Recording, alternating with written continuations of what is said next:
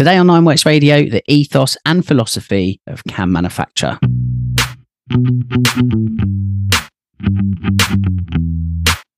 Brought to you by nineworks.co.uk, the fastest growing online Porsche community, supported by the Nineworks Marketplace.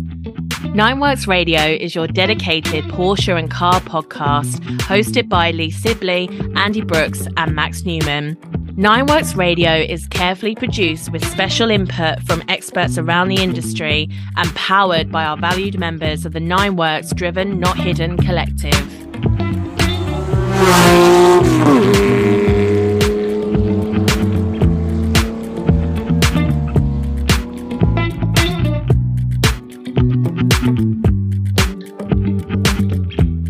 Andy B, how are you? Yo, Mr. Sibley. I'm very well, thank you. How are you? Yeah, all good. Thank you, mate. All good. No Max today. He's, I'd love to say he's in bed, but no, he's hard at work, actually, isn't he? So He is indeed. Yeah. Excited for our guest today, because obviously we've driven the car that we'll be, the company that we'll be talking about, and the car, which was pretty amazing, wasn't it? We had a great time taking the KAMManufaktur 912C for a coffee run across Dorset. Yes, it was really cool, wasn't it? I think to paint a full story for the listener, you and I went along to drive the KAMM 912C, and we were just going to have it for a couple of hours, weren't we? Really, to kind of explore West Sussex and the country roads around there, and maybe do a little bit of a YouTube live on it. But I got a couple of miles down the road really and thought, wow, no, we need to do something a lot more than with this. So the guys kind of gave it to us for a couple of days. Yes, and allowed you and I some like great time behind the wheel to pop time off. And we brought it back to Dorset, took it on some roads that are familiar to you and I. Yeah.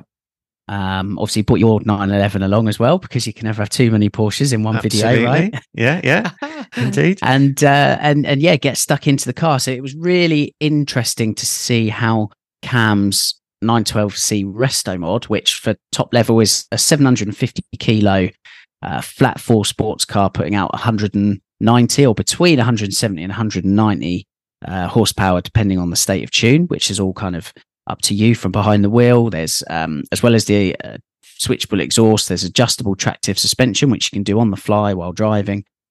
It's a real cool car, and a complete offshoot in terms of everything else that's going on in the Resto mod world. Yeah, so I love it's its own thing. That's what I love about it. Yeah, it's its own thing completely. Yeah, it's not trying to copy everybody else. It's got, and it's so well built as well. It's just lovely. Really enjoyed driving it. You must go, and if you don't know, there's a great video on YouTube on Nineworks TV, where we go and drive the KAMManufaktur 12C. Definitely, 912C. Yeah. So and there's two, to be fair, worth checking out, because the first one was when I drove the car last year, so that was in its kind of most raw and race car, very very race car spec kind of form. So maybe watch that one first, and then take a look at Andy, mine and your drive through the countryside this year, where again some of those modifications are more kind of focused towards a touring sort of orientation, to see how that car has changed in how it feels, how it sounds, the emotions it gives the driver, because it does look the same. And again, where you're saying that KAMM is so different to everything else, Andy, if you say the word Resto mod, and for listeners at home, what comes into your mind when somebody says Resto mod? I think you can picture it. I think we've all got a similar sort of look and everything else, whereas the KAMM project is completely different, flies in the face of all of that, which I love. I love the variety and just how different this concept is. So we have driven the car on video, but for today we wanted to dive into KAMM as a brand, find out about KAMManufaktur, and in particular Mickey Kasma, who runs KAMManufaktur, and find out his story and his influences that have brought us to this project. Yeah, a bit of the backstory of the whole project. I think it's really nice to get into that nitty gritty. Yes, it is. Yeah, absolutely. So with that in mind, we might as well jump straight in, Andy. Yeah, let's get Mickey on. Mickey Kasma from KAMManufaktur, welcome to Nineworks Radio. Hi guys, how are you? Very well, thanks. Very, very well. Good to see you. Yes, we're really excited to talk to you, Mickey, because we have followed your story of the 912C over the last 18 months now, really, and watched that develop. It's been, by all accounts, a fantastic summer for you because the car has been everywhere. Hasn't it? I see it on Instagram every week, and it's all over the newsstand in the magazine. So everybody has seen that car, which is great. And so we're looking forward in this conversation to diving into a little bit about the company and you as well as the car. But I suppose first off, how do you feel the last 18 months has gone with this 912C journey? Well, actually, it's less than 12 months because we started off end of September. So we're in, let's say, 11 months. Crazy. I think the best word is to describe crazy. We've been in so many places, met so many very interesting people. The car transformed, I think, 3 times at least, totally. The first iteration that you drove, it was very, very to my taste. It was a track focused car. Actually, this car is also very much for my taste again, but in a different way. It is more compelling and it's still a very driver's car, but yeah, it's more. You can actually daily it. So yeah, that was the whole goal. Anyway, so for the last couple of months, it was just crazy. I mean, it was literally on the road. I was looking at the clock yesterday on the car, and we did more than 10,000 miles since May. Really? Wow. That's incredible. And that is development miles. They are, testing. hard-wearing miles. That's superb. Development miles, press miles, and track miles, and I would simply call it hard miles. Yeah. Absolutely. And we never had any issues. I mean, we had one wheel bearing failure in the rear, and that was it. So honestly, not much happened in that way. How many bums have been in the seats, do you reckon? That is a question. That's a question. Yeah, I don't know. I haven't counted that. That's for sure. I reckon it could be up near 100. I reckon past that, It's got to be, isn't it? Which is great for the feedback, and we'll pop a couple of links for listeners if they're not au fait with the story. So we drove the car in its kind of first iteration last year when, as you said, Mickey, very track focused. Andy and I then drove it only a couple of weeks ago now, actually, where it's we said it had been injected with some touring-esque mods. But as you said, you could daily it, you could go road tripping in it. So it's a very different car, even though on the surface it looks the same. So we'll pop a link to those videos in the description so that people can catch up with that, and it'd be interesting to see what they think. But I suppose, Mickey, the first question is, why a 912 to start this 912C project? Well, there are several reasons. There is a technical reason, there is a story reason, there is a design reason. So first of all, I really appreciate underdogs, and I think the 912 is one of those underappreciated cars from the Porsche scene. There are many very good underappreciated cars in the Porsche scene, like 924, 944. So there are many really good cars in the Porsches, but for some reason, because of the very strong 911 scene, it just, people don't get it, or they just don't pick it up, don't try it. I don't know. Anyways, but the 912, I think genuinely from the short wheelbase generation is a better car than the 911. I mean, I'm talking about the performance side. I'm talking about handling, drivability, usability. So the 912 is a very good car from scratch. So if you're looking for a classic car that you could go around in a city with ease and comfort, and then you really want to have a classic, I would rather buy a 912 short wheelbase than a short wheelbase 911 or even an F model.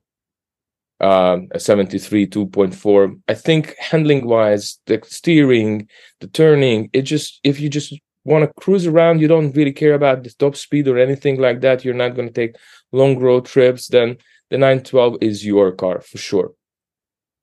And I like the simplicity, so that's the other part. And then there are the technical reasons. Obviously, it's the lightest one from the cars that you can buy. In stock version or original version, it's 960 kilos originally. So I don't think there is anything less than that. And the weight distribution. So obviously the engine is tucked in so much further in. The engine is lighter. It's just a more interesting car to start with, and nobody really have touched it. So these are the basic reasons. Let's put it that way. Yeah. Yeah, you made a good point to me on camera previously, Mickey, in regards to like the weight distribution and how the flat 6 engine in the back of obviously all 911s, but particularly the early ones, they hang so far over the rear axle, whereas because the flat 4 has 2 cylinders missing, that weight is kind of shunted forward slightly, isn't it? So there is kind of a natural better balance in terms of 912 v 911. Yep, I agree. So that was the foundation, and then we just tried to put the Porsche ethos, the 911R ethos, into the car, so make it in a modern way. And it was very interesting also to see what we can do with the 4-cylinder engine. I mean, Porsche had many really great 4-cylinder engines. I mean, again, like all the underdogs, people just don't know it. I mean, I'm sure that the 356 guys know more about the 4-cylinder engines, but in generally speaking, people know more about the flat 6 than anything else. And my personal favorite 4-cylinder engine is the Foreman or the Carrera engine with the 4-cam. And that's, I think, one of the most beautiful piece of engineering of all time. I mean, partially the reason why we have chosen for our cooling system to resemble that is because of a homage, like or something like showing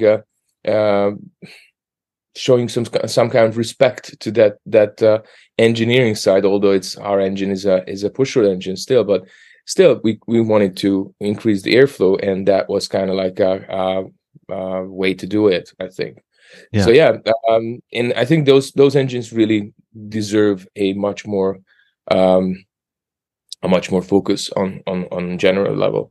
And the truth is as the more I started to dig in and to see and look around what is possible with it, there are actually quite not many, but there are a few really good engineers out there who's making good moves with the 4-cylinder engine. And one of those is Pitt, my friend in Switzerland, JPS Air Cooled. So he does all the long blocks for us. Amazing engines. He started out in the 90s at Salzburg at Porsche Motorsports. So he really knows what these air cooled engines are about and what are the capabilities. Yeah.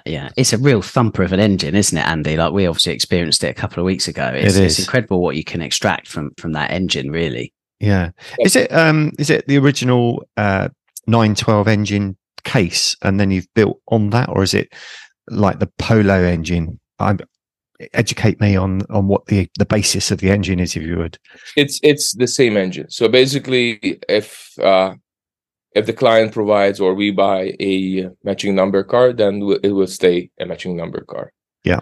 So we use the original casing. We just modify it. If I want to be correct, basically that's the only thing that we keep from the original engine. Yeah. The rest of it is all changed, but the casing and the oil pump cover is all original. Okay, so new cylinders, new heads. Absolutely. First of all, it's originally it's a 1.6, so we have to extract to 2 liter, so machine it up to 2 liter, and then we have to obviously use a different crankshaft that can hold the double amount of, or more than double of amount of power. Mm-hmm. We have different pistons for compression. We have different cylinder heads. They look the same, but internally they're changed quite a lot. What else we changed? Obviously, the intake and the exhaust system is simulated. Yeah. The throttle system is also, we created it. It's right now currently it's a drive-by-wire system. So, and fuel injected. So is the basis of the head, is that still 8 valves, single spark plug? Yep, single spark plug. Yeah. Push. Well, this whole thing about the twin spark plug is always been like an interesting debate. But since we have nowadays good fuel on the pump stations, or relatively good fuel, we don't really need twin spark plugs. So twin spark plugs were really from the 60s, 70s when the fuel consistency wasn't there. and they really needed a bigger spark to ignite. And that was the reason why they had that. Nowadays, it's just unnecessary. Okay. So it looks cool. You can do it, and I understand some people do it because of again, for the looks or for the race heritage, or they want to be closer to period correct motorsports upgrades. Absolutely fair enough, but from engineering perspective nowadays, we don't need that. Yeah, sure. Yeah.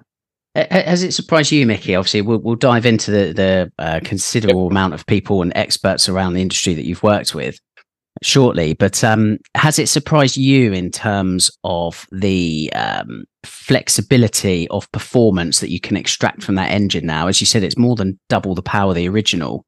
You've said to me away from the mic that you can get more out of it as well. It's just finding the sweet spot.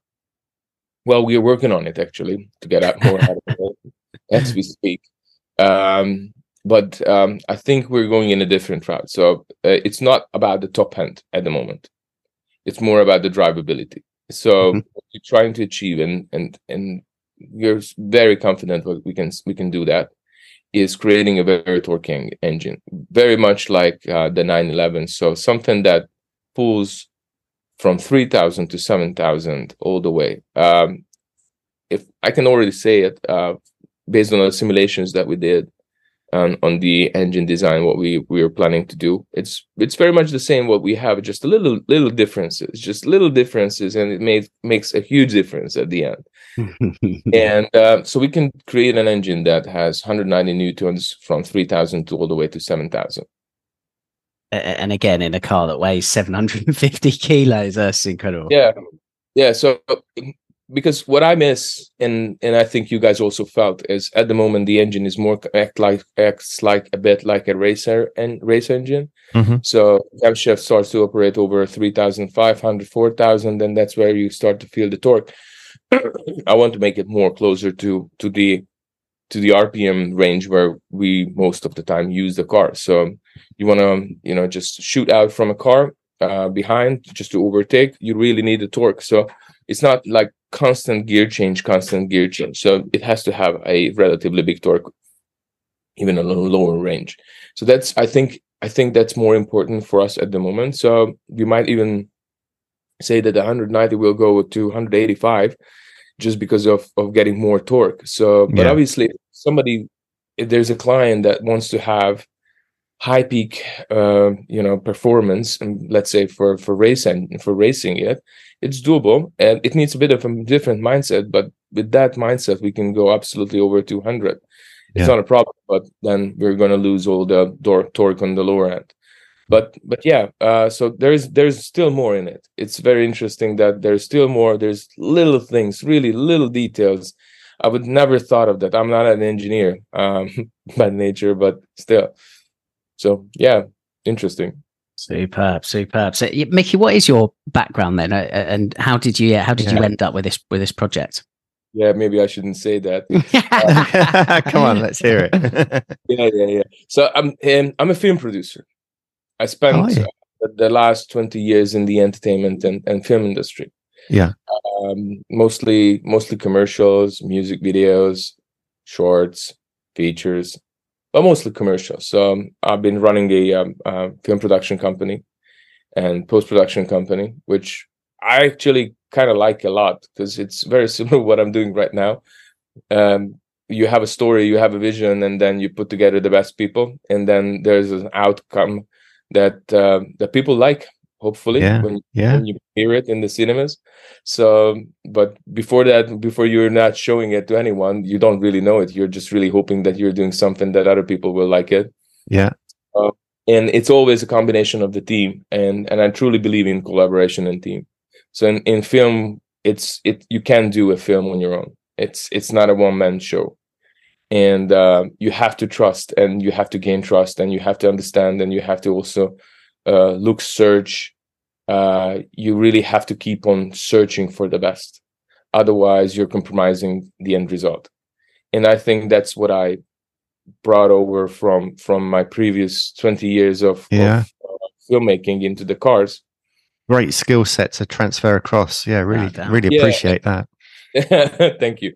And the car side, I've been always a car geek. So from childhood. So, I've been collecting matchboxes. I've been playing Lego. I was building cars. I remember once I tried to build a gearbox from Technics and, all crazy shit. But when we were kids and then trying to replicate like a real car.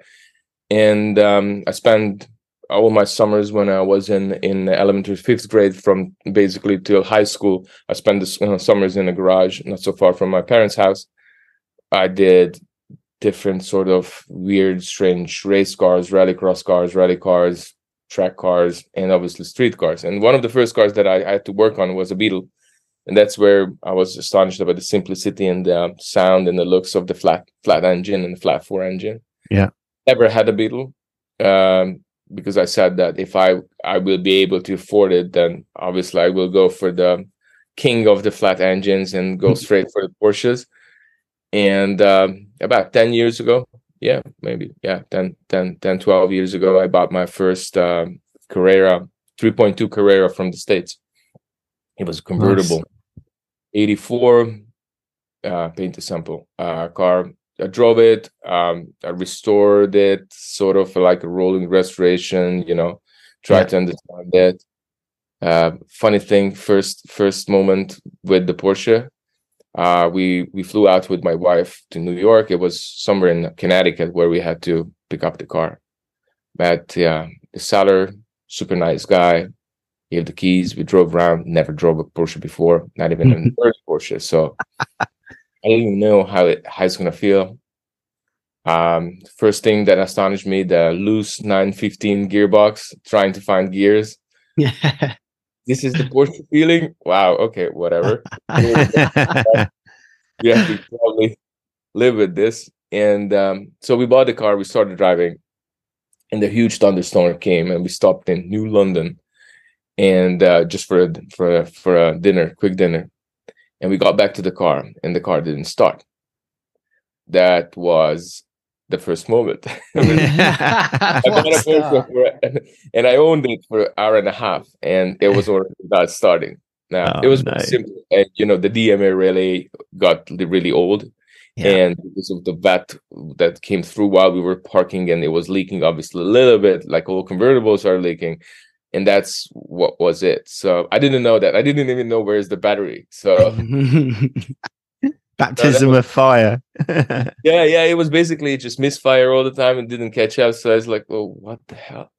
Anyways, that was funny. And then it picked up. And then I sold that car because I realized I'm not a convertible guy. So you exported that from the US back to Budapest? Yeah, back to Budapest. I've started to learn and understand that in Hungary we don't really have many experts for Porsches. Mm-hmm. And I started to get deeper into the whole Porsche and understanding Porsche and what's actually it needs to be to get it maintained and serviced. And then later on I sold that. I bought a 964, which I drove it daily for 6 years. It was a beautiful, amazing car.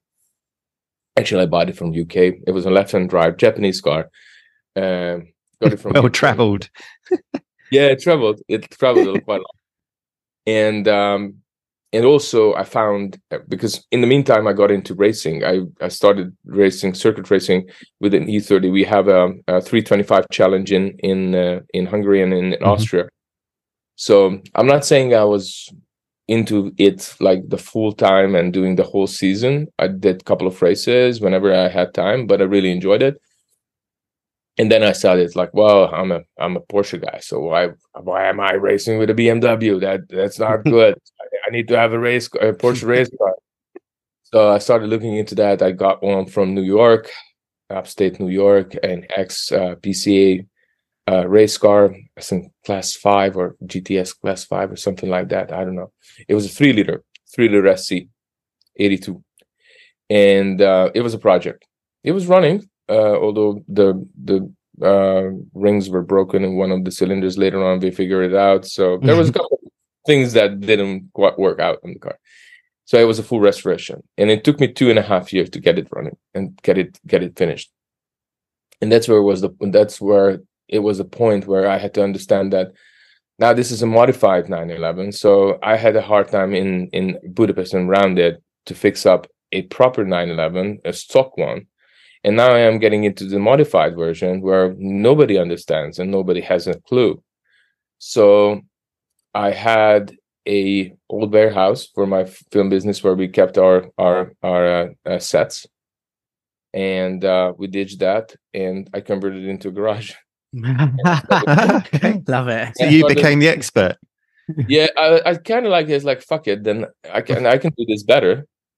Like, running the circles, and you just didn't get there anywhere. And I was like really angry. It's like, we have to. I mean, there is a way. I mean, this is not rocket science. Yeah. And I started looking for people, and luckily I could find people. So there are people, actually, just there are not many, and not everybody ever advertises themselves that, well, I'm a Porsche expert or whatsoever. Yeah. I started to actually build my own garage for that particular project, and that was where it all started.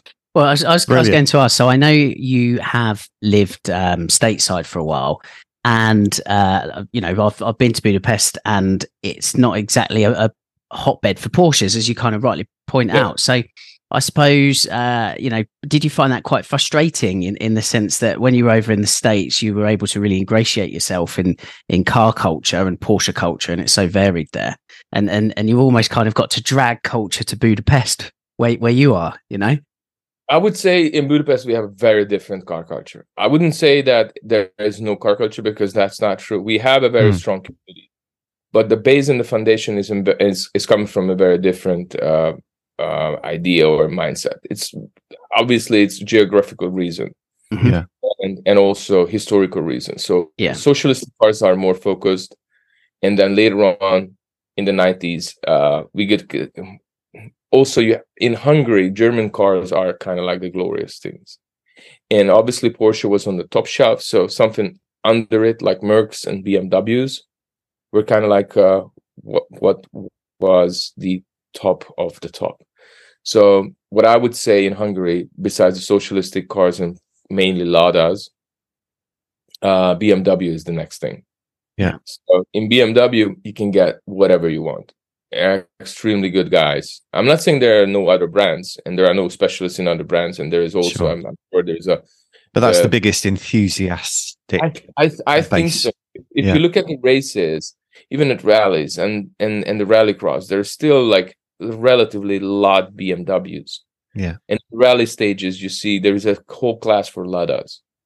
So that two things really kind of like still very strong.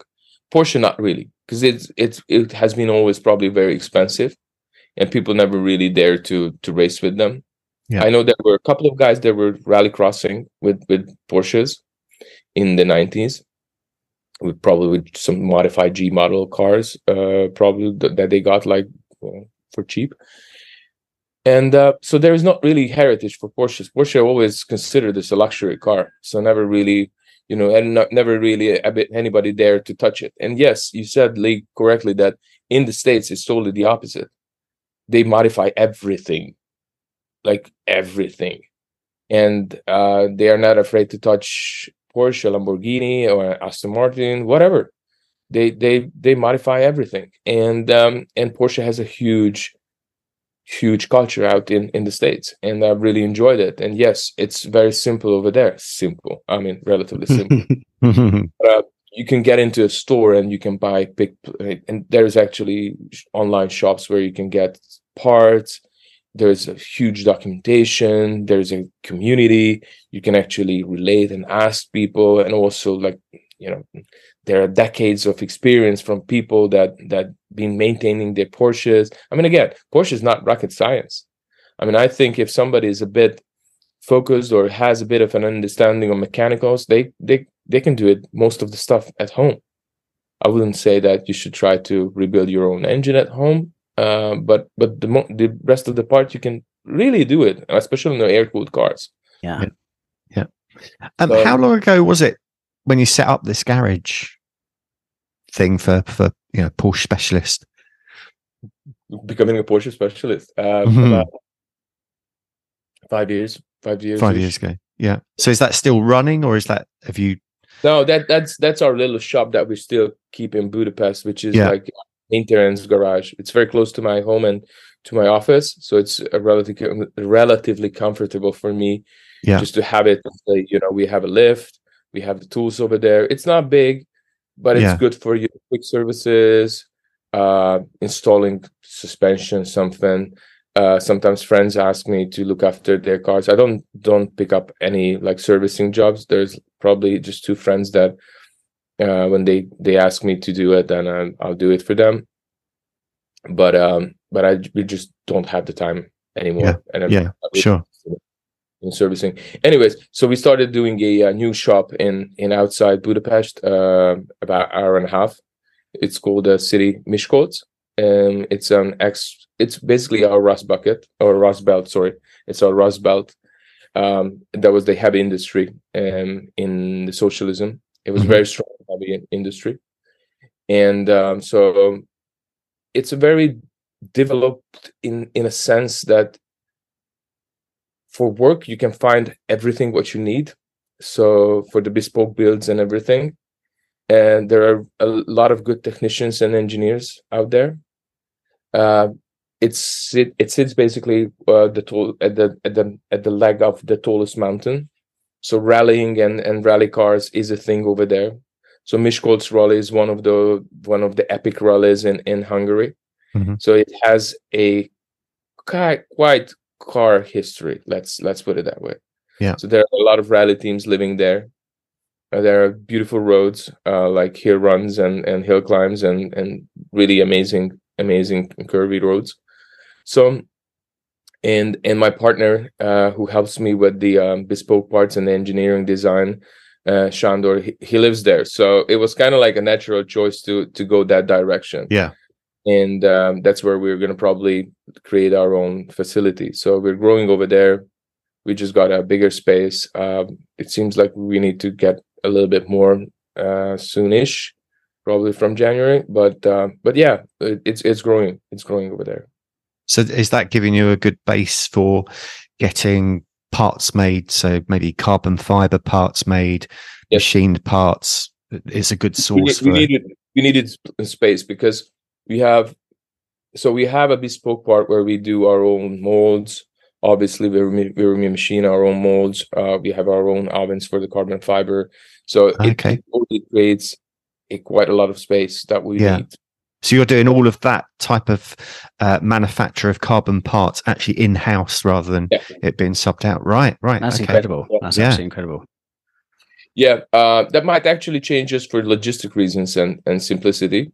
Yeah. So it won't take us time away. I'm actually looking for other companies at the moment to see what we can get. But at the current stage, we're doing it in-house.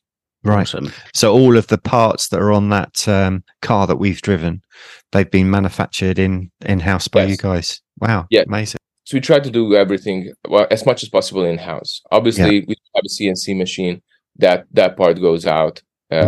Vendors, but the design is in-house. We have our 3D scanner, we have our own 3D printers, so we do the prototyping, we do the fitting.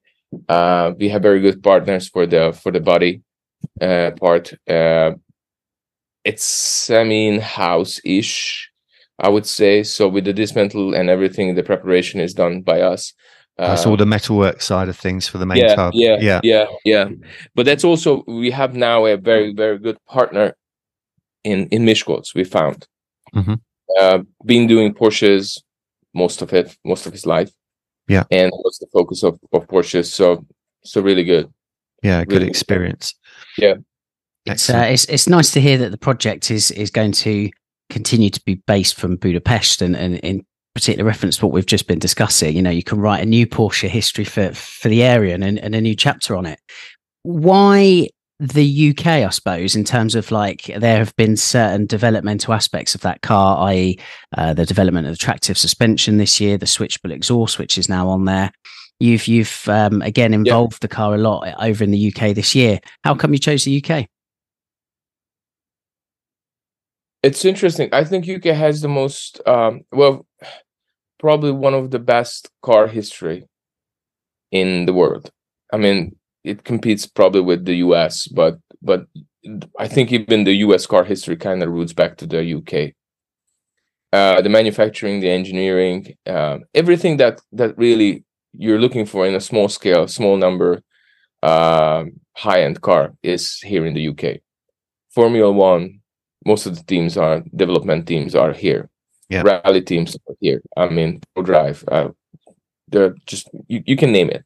You look around. There's so many of these shops around UK. It's astonishing. Yeah, and so many supporting businesses as well, aren't there? Absolutely.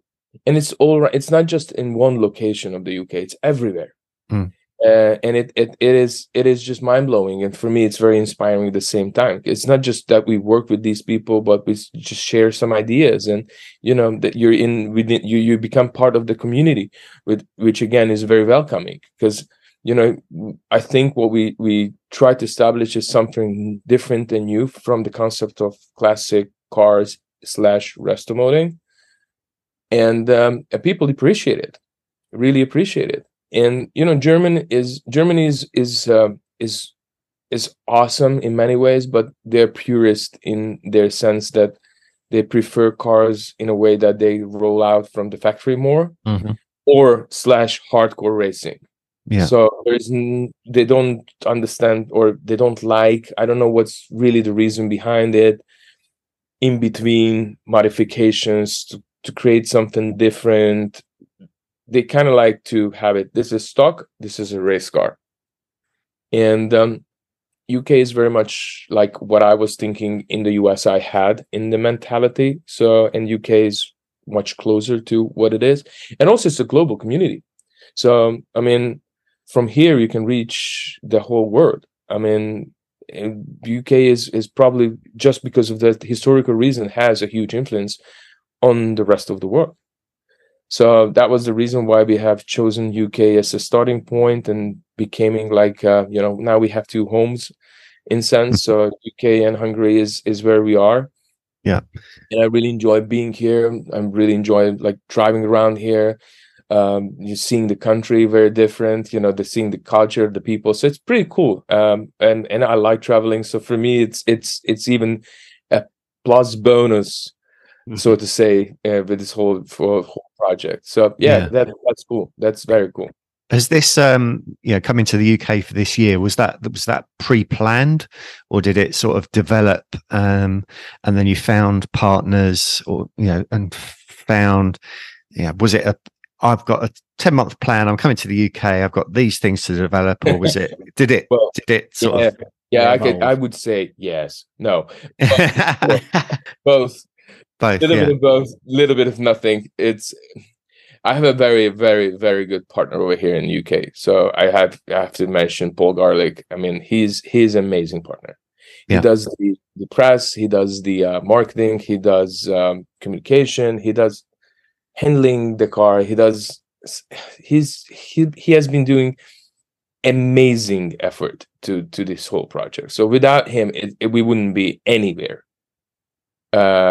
It's really his work.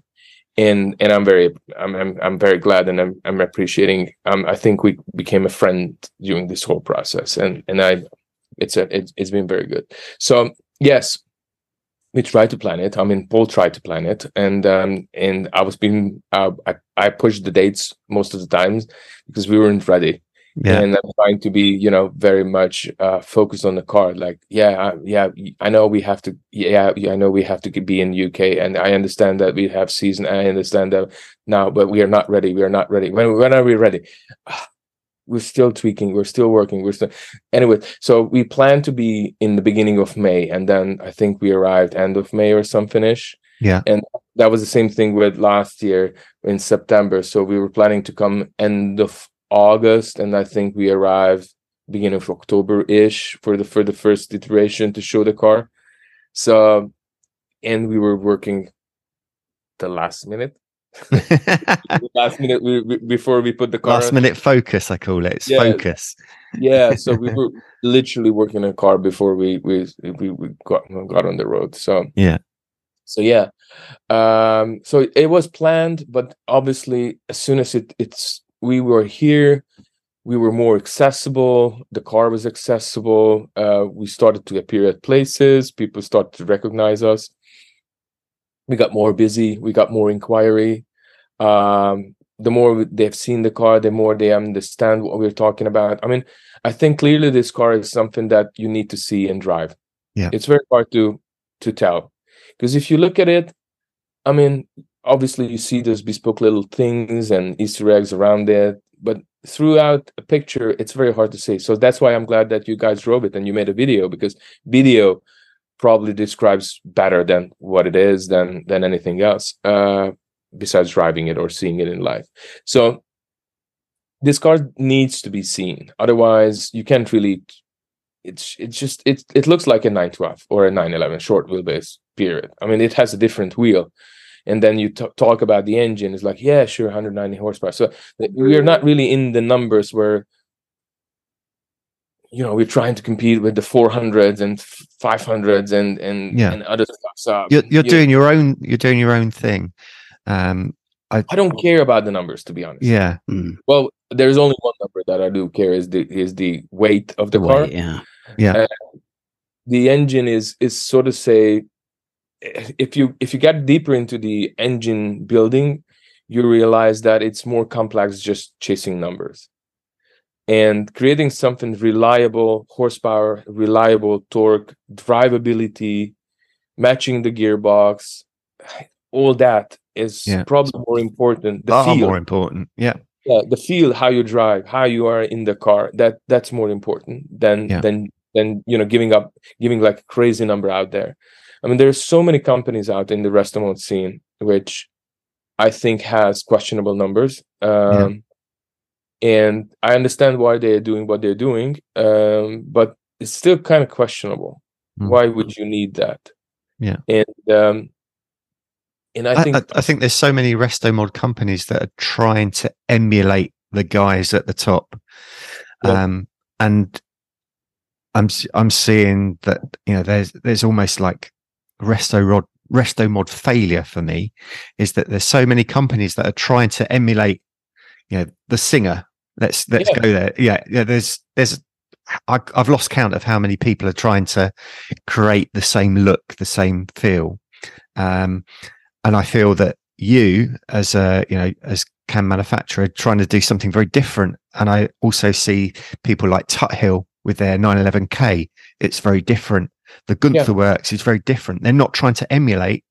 They've taken inspiration from being a resto mod, but it's a very different type of experience. That's the thing. Different experiences. I totally agree, and I think everybody has its own version on resto modding. What resto mod means for them. I mean, Richard Tuthill with this amazing 11K car is like he hit it in a totally different way. So he created an engine basically, and around the engine he created a car with that crazy idea of the 6-speed 915 box. It's so many innovative ideas. It's incredible. So the way the car handles everything, it's amazing. Anyways, I agree. And I think resto mod should be a bit different for everybody, anybody. And there is no one general rule what resto mod means, or what would you try to achieve with it.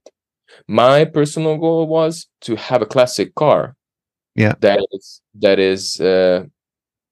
is reliable, you can trust, so you can actually sit in it and drive long distances anytime. Performance wise, it has to match today's standards in a way. I'm not saying I won't like to beat the GT3 RS, or the GT2 RS, what Porsche came out. Obviously, I won't, so that would be silly. I'm trying to create and represent the feeling. I'm trying to create a safe and confident driver's car, where you kind of can feel what James Dean or Steve McQueen was feeling in their times, without the hassle that they had to go through to get that adrenaline while they were driving these cars. I really wanted to have a car where you can have a connection. So when you're turning the steering wheel and you get into curves and you actually feel that, oh, now I have a grip in the right front tires, and now I have a grip. So I start to understand the physics intentionally. So you don't have to think, but the car gives you the feedback, and you learn more. You learn how to drive these cars. You get more confident. You get it there. And I think what's with the reason why I don't like the modern cars, because they gave you this false belief that you're a very good driver. Yeah, because the electric and all the drive helping systems, basically you're getting very fast, and these cars are super fucking fast, and you're getting there, and there's a mistake and you don't know how to handle it. And then you're just there in the situation, and if the computer can solve it for you, you're good, but if you can't, then you're in trouble. Yeah. And with these cars, first of all, you won't go that fast because you have to learn to go fast with these cars. Yeah. You get faster and faster day by day, hour by hour. The most you spend time with these cars, with these analog cars. And that knowledge gets into you. So you will have it all the time. Yeah. And everybody learns in a different way. So that was my idea, the process that I really wanted to have in the car. And I think we're almost getting there. That 90%, 80%. There's room for getting better for sure.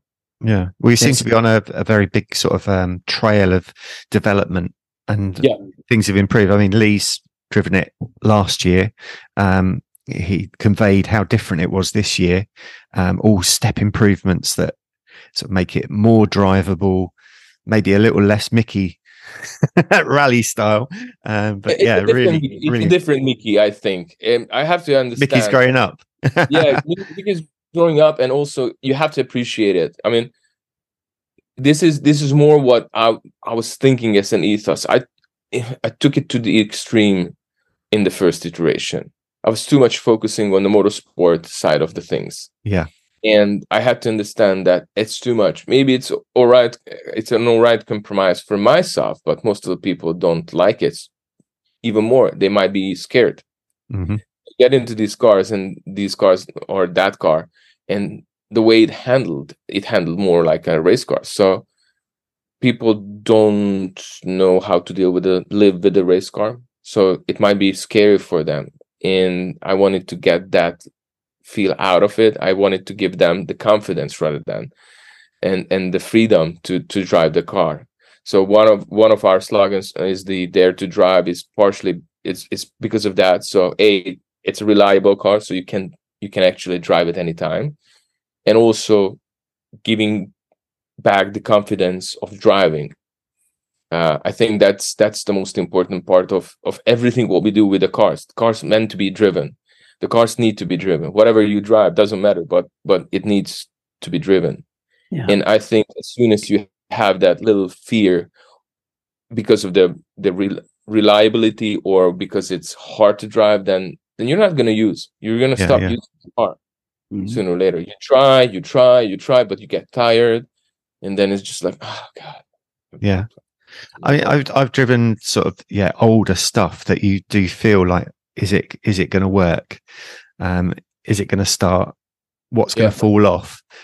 When I drove the 912C, it felt such a complete package.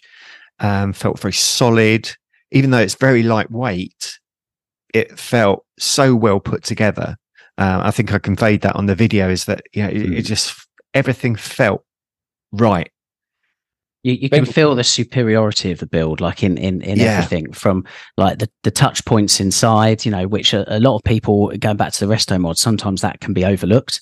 But then the engine and the character of the engine and the way the power is delivered, and the gearbox, like everything was there. Andy and I, we even commented actually that you even managed to, despite obviously the lightweight of the car and the doors, being carbon fiber, you still managed to retain that kind of quintessential Porsche clink when you close the door, which matters to us enthusiasts. Like, a lot of people might overlook that, but you managed to retain the important bits. Shut the door and it went whang. It just wouldn't be right, would it? It wouldn't be. Wouldn't be Porsche. I just wanted to say there are two things that have really impressed me with this build from the start, Mickey, aside from what Andy was saying, was that superiority of the build of the car, and it really is exceptional. The first thing is, like, particularly this year, you have been very present with the car over here. Obviously, we bumped into you at Porsche's by the Lake when you brought the 912C along. Yep. You kindly brought the car along to the Nineworks stand at Flat 6 show. Yep. So, we can see your passion, and everybody else can see the passion that you've got for the project, which is important in ensuring that all the details are properly executed with that car, right? But the thing that really stands out for me, when I drove it the first time in 2022, I returned the car to you at Goodwood, where we'd met for the morning, and you said, "How was it?" And I gave you my kind of top level feedback, and then you said, "What would you change?" And I found that really interesting. You didn't just take, "Okay, well, that's what that journalist thinks," and on to the next. You were interested from the outset in improving the project, and I've no doubt you asked the same question to every journalist and everyone else that went in there. I did. I mean, this is how we ended up with the modifications. I mean. Mm-hmm. I have to be honest. I mean, that those feedbacks that you guys gave and you gave were the ground set up for the new iteration, for the second iteration. So basically, we took the car home. I had to digest. I had to think about it. How can I fit those elements into the idea and the concept that I was thinking about, and we started working. And I didn't know how are we going to solve that, what will be the route, and then we just started to think what can be done, and what needs to be changed, what can stay, what is already kind of good we can lock, and then what needs to be improved. And yes, I think it's important. I mean, listen, we all different. We all have a different point of view. And the reason why I like to ask the journalists like Yuli is because you drive so many different cars. You drive so many different Porsches. It's really about getting more. The reason why I gave out the car to as many different people as much as possible, to get more different point of views. Mm-hmm. Really, really try to find a fine ground. I'm not saying to please everybody, because we can't please everybody, but managing the expectation of a certain level, I think it's important. I mean, going back to the original where we started, like film, what we do is we do trial screenings, and we actually invite a lot of different type of crowds as an audience, and we hand out questionnaires to the audience. What did they like? What did they not? So like we have these pre-screenings, like testing it as much as possible. Yeah. With real audience, and see the criticism, what's good about it and what's not. So what can be fixed should be fixed before you release it in a final stage. And I think that's what I wanted to do as well here. It's testing out testing the grounds and see what's the reaction in general. Is the concept working? Do people like this concept, or is it just only me that going that direction? What do I need to change? Luckily, fundamentally, we didn't have to change the things. It's just tweaking it and getting better, and maybe tuning down certain things. It is still very, very sports, or I'm not saying track focused, because that would mislead the people, but the fundamentals and the idea is coming from track cars, and then we're going step by step, I think, to the daily driving mode. Yeah. Now I'd say it's a focused road car, isn't it? I'd say it's a focused road car. Yeah. With this suspension, now you would be amazed. I'm so pleased. Like, we were driving yesterday evening with Nimrod back and forth, like both of us, and it's like transformed. So you've done some work on the suspension since we've driven it. Yeah. Okay. We just finished it. The last couple of days was with the suspension tweaking. Uh-huh. It was interesting because I was a bit skeptical, to be honest. Okay. So I met Simon through Tractive. Yeah. And I was skeptical about it, and because the suspension was great. I mean, I didn't know that there's so much that you can put into it. There are little things. And I came to Simon to basically, I would rather say, test it in a way, sort of say, to really see, is there that much into this suspension still? And then we spent 2 days with him at his shop, where he took the suspension, spring rates. He dynoed all the suspension. He came up with ideas. He drove the car. He put back. He changed certain things, and then got it back, respringed, changed the base distribution here, there. He went out, drove it, came back, took it apart, tested again, like dyno. Sounds like a busy couple of days. It was a busy couple of days. Yeah. I mean, 2 engineers and a mechanical guy was working on the car 2 days just on this car, and the end result was a different car in sort of a way, in nuances. Yeah, in nuances. The handle is, you get way more confident now. Scary. Yeah, it's an interesting proposition. Yeah. Looking forward to the felt third good drive, to Mickey. Yeah. With them, I promise with you guys, the next car you'll drive, it will be different, and I hope you will like it, because it will be more torque, better suspension, better handling, probably a bit more comfortable inside as well, with the seat belts and different seat position adjustment. Oh, don't change those seats too much. I like the seats; they were good. Yeah. Yeah, Okay. yeah. I found it a little. I found it a little upright in its position. I'd probably dial it back a little bit, sort of put some spaces under the front to tip it. We're gonna change all the seats designs to side mounts, so we can actually, like on the racing seats, you could change your initial stand or position of the seat to your liking, and then you can move the rail obviously in front. We work right now 2 more seat designs. One comfort seat, which is all reclining, and then there is this RSR seat, which is a copy of the original Porsche RSR seat with the headrest, but it has a 15% of reclining in it, or adjustability. Not much, but still something. And then we have this full bucket seat, which needs to be redesigned also for side mounting, so we can actually make it the way that you like it. Yeah, I like it because it's small. It looks good visually in the car. It does, yeah. But it was nice, and I didn't feel like my arse was being squeezed into it. I felt nice in it. It was really, and it had nice support up on the sides. It wasn't trying to squeeze my arse. It was more squeezing my sides a little bit, which was really nice. I'm recording this as well, so next time that somebody nags about the seat, I'm going to show this and say, Andy said. Seat, so. Yeah. What's the record? What's the future of the 912C project then, Mickey, and for Cam at large? Well, now we have to focus on the client cars and make them sure that they're going to be superb. Yeah. And quality and design and every standard. Obviously, there's a lot of room for improvement, engine, suspension wise, fancy materials, get it more light. I would like to have it sub 700 some way.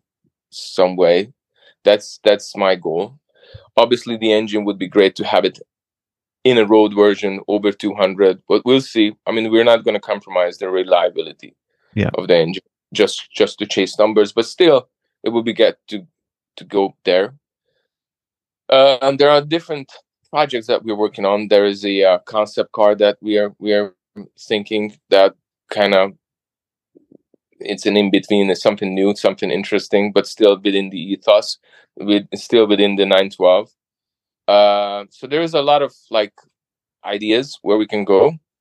I was thinking to also take a Targa, a soap window Targa, and play with that as well. What we can do, something like a more rally inspired rather than the track inspired.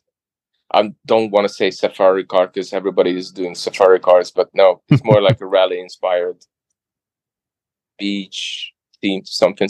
I don't know. I'm still formulating the idea what we can do with the soap window, because I love the soap window. They can zip it off in the back, and then it's just it's pretty cool. Super cool. Yeah. So, but in general, for the 912 series, at the moment we have to focus on the client cars. I think that's the main idea. do all the engineering, create the process of building, creating the process of quality control and quality management, making sure that all the vendors are in a line. It's manufacturing. Yeah, it's a bit boring compared to designing, but I think this is the key. This is what makes you different from just a one-off car. Yeah, is that can you be consistent? Can you be consistent with the quality? Can you really manage the expectation of the clients? Mm-hmm. How you're going to handle, I mean, I'm not saying we're going to have high volumes of cars, but at least the volume that you are taking. Yeah. What's the goal as far as the client cars that you've got lined up and the sort of finish times for those? We plan, and we say 12 months as soon as we get the donor car to our shop. There is a 3 months window in case there is a material shortage or some sort of unexpected problem. We believe that we can sort it out, or actually find a B plan during that 3 months if something is needed. I mean, we got into the situation. The reason why this car doesn't have a new set of gauges, because Smiths got into the gauge manufacturer. They got into a chip shortage problem, and they had to redesign the whole set of new gauges on a new platform. So obviously that was 3-4 months, and by the time it was ready, the car was already here, so we couldn't install it. So that's there in the industry, obviously. That's there in the world. So unexpected things can happen. But generally speaking, 12 months is what we're kind to reach as a goal for the build. I don't want to push it too much. I know that there are other companies for restoration and also for restomodeling. It's 2, 3, sometimes 5 years. I mean, I'm as a customer, I would not buy a car for waiting 5 years. Yeah, I think we're living in a quite fast world, in an instant world. You have many choices, and if you have a dream or you have a vision for something and you want to buy it, you really have to get it. I'm not saying soon, but in a realistic, fair time. Yeah. And I think a year should be in it. Yeah. Yeah. Agreed. Okay. Agreed. It has to be said. Excellent. Yeah. And how many client cars have you got to do in the next 12 months? Well, we're about 4 cars at the moment. Excellent. Good. Yeah. And we are working on a new prototype car. Wonderful. Amazing. Yeah. We're looking forward to hearing more about that, Mickey. Yeah. All in due course, no doubt. There's for listeners, he's got a huge smile on his face. He's so happy. Well, I can't wait. I mean, I really hope that we're going to get it for the next season. Yeah, we shall keep our fingers crossed and our eyes peeled for that, Mickey. Before we sign off, we would mind, or we'd like to ask you if you wouldn't mind picking a Nineworks Marketplace Gem of the Week. They're a little bit different on there compared to a 750 kilo 912C. However, hopefully there'll be something. There are actually quite handful of good cars over there, to be honest. I was really amazed. It's a tough choice. I mean, I would probably go for the Roof CDR, the 3.4. Yeah, good choice. That's the closest to what I like. And then the 993 RS is also something that I would probably go for it. Yeah. Those are the two. The Roof is an interesting concept, isn't it? Because based on I think it was the SC. It's at Philip Raby currently, and again, like a Roof. When speaking to like the Roof family, they've said that like the whole appeal behind those cars is if you know, they don't mind the fact that if, for 9 out of 10 people that walk past those cars, they just look at it and they say, oh, it's just another 911. But for the one person that really gets these cars and understands it and goes, oh, that's a Roof, that's what means something to them. I don't know if there's been obviously Roof being a lot nearer to you than any other kind of company that fettles with the cars. I wonder kind of if there's been any inspiration taken from those cars over the years, or absolutely. Roof is probably in the Porsche scene, as far as I consider them, they're not resto motors. Yeah. They're proper company. They're proper car builders. They have a very strong engineering and design team. Yeah. I don't like the interiors, but everything else, I could really, resonate with it. I really like how they keep on going and evolving with the cars and the concepts. I mean, the new CTR is just mind blowing. Yeah, it really is. And everything what they do, I mean, and on a certain degree, at their time was mind blowing. Yeah. And the Yellowbird was mind blowing. And I mean, there's so much behind it, and I agree with them. If you know, you know. If you don't, you don't. I mean, Cam is pretty much the same thing. If you would paint it and hide the carbon windows on the car, it's the same car. It's just a 911, 912, short wheelbase, whatever. You see that it's a bit different. It's a bit lower, different wheels. Well, who cares? It's just another one. Yeah, but the details make it. Yeah. Just going back to that roof car, can I talk about the headlights on that roof car? Yeah. What do you think? Oh, Jesus, put some proper headlights back on it, please. And that's what I like about KAMManufaktur. You're not trying to put on LED headlights and tail lights and adding all the glitzy shit. It's true to what it was, but you've turned up the dial on everything, but not putting glitter on the top. Yeah, go on, Mickey. No, go on. Say it. Sorry. I was going to say there's probably a practical element there, like how the light looks is subjective. I actually don't mind them, to be fair, Andy, but you and our tastes are quite different. But I think, like, with a car of that age, they're well known for just having candles up front rather than headlights. So putting kind of modern technology into how the car is able to illuminate the road at night, I would say is probably a good thing. I don't know. No, it looks shit. Sorry, mate. Well, vetoed. I kind of, conceptually I agree. I mean, if you can do something better and safer, it's not a bad thing. But personally, I think the Porsche lights are not bad. I mean, you just need to change them. I mean, we buy brand new lights and they work perfectly. Put some relays on. They're good. We have just normal H4 new lights in the front, and it does the job. Honestly, I don't mind it. I've been driven it yesterday and before. It works. So I don't feel that it's necessarily needs to be a LED or by Xenon something. It just really visually distracts the car. Yeah, as from the design perspective. Yeah, I do. In touching what Andy said, I do agree wholeheartedly. In fact, that like there's a real resonance with what you said, Mickey, as well. In like a roof is they're a manufacturer in their own right, but 9 out of 10 people would just go, "Oh, that's a 911." If you know, and again, exactly the same with your car. If you know what you're looking for, you know exactly what it is. Otherwise, it could be to the everyman and woman like a 50-year-old Porsche. I mean, when I had the car here for a couple of days, and it piqued the interest of my neighbour, and who doesn't know a great deal about cars, but he couldn't put an age on it, and I thought that was a real compliment, basically, because it means the concept and the design is timeless, and what you've done is just added the right thing from an engineering point of view to enhance that car, and I feel like that actually is the future for us as car enthusiasts. It's not so much the latest and greatest thing that comes out, because, as you said, it makes everybody look far better behind the wheel than what they actually are. There's big performance, but not a lot of soul attached to the numbers.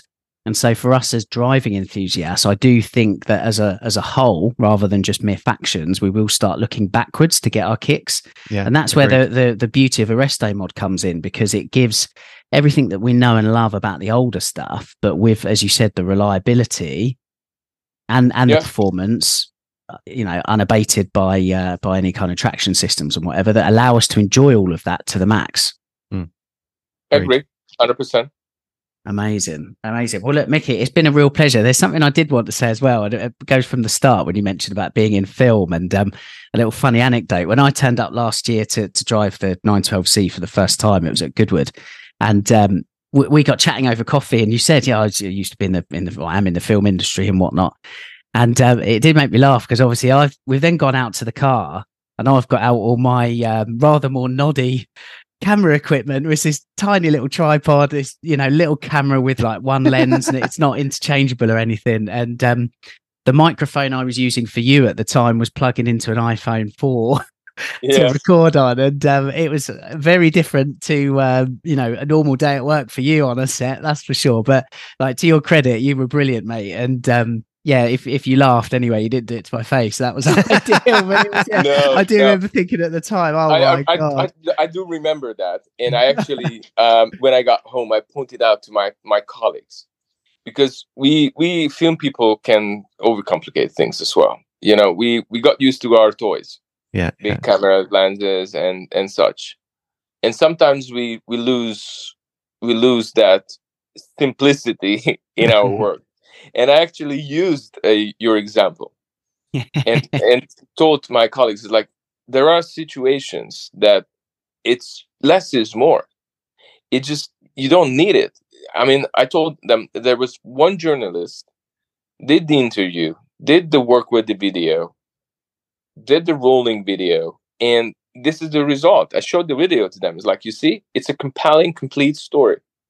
Works. You obviously you can spend more, and you can make nice shots, and you can do drone footages in it, and then those add up. But for the purpose this video wants to be, it doesn't need to be more. So I actually used it as a teaching. So you did good. You did Lee's really masterclass. That is ideal because, as I said, I did think, oh my God, this is, oh dear, funny. It was funny. But look, Mickey, it's always a pleasure to chat to you. That absolutely. said, and again, like your enthusiasm for what you're doing just really shines through, and I hope our listeners can really get a feel for that in this conversation. I'm sure they have. Thank you. Best of luck, it goes without saying, over the winter and the continued development of that Cam 9 12C. We look forward to seeing it next year. It's going to be a hard winter. Yeah. It will be. Brilliant. Yeah, Mickey, thanks very much for giving up some time to chat to us on Nineworks Radio. Thank you so much, guys, and I'll keep you posted for sure. I look forward to it. Bye-bye. Amazing. Great. Cheers. Amazing. This episode was brought to you by our very kind Driven Not Hidden collective. If you would like to join the collective to get further access and rewards within the Nineworks community, you can do so at patreon.com/Nineworks. You can also support us by leaving a 5-star review on your favourite podcast app.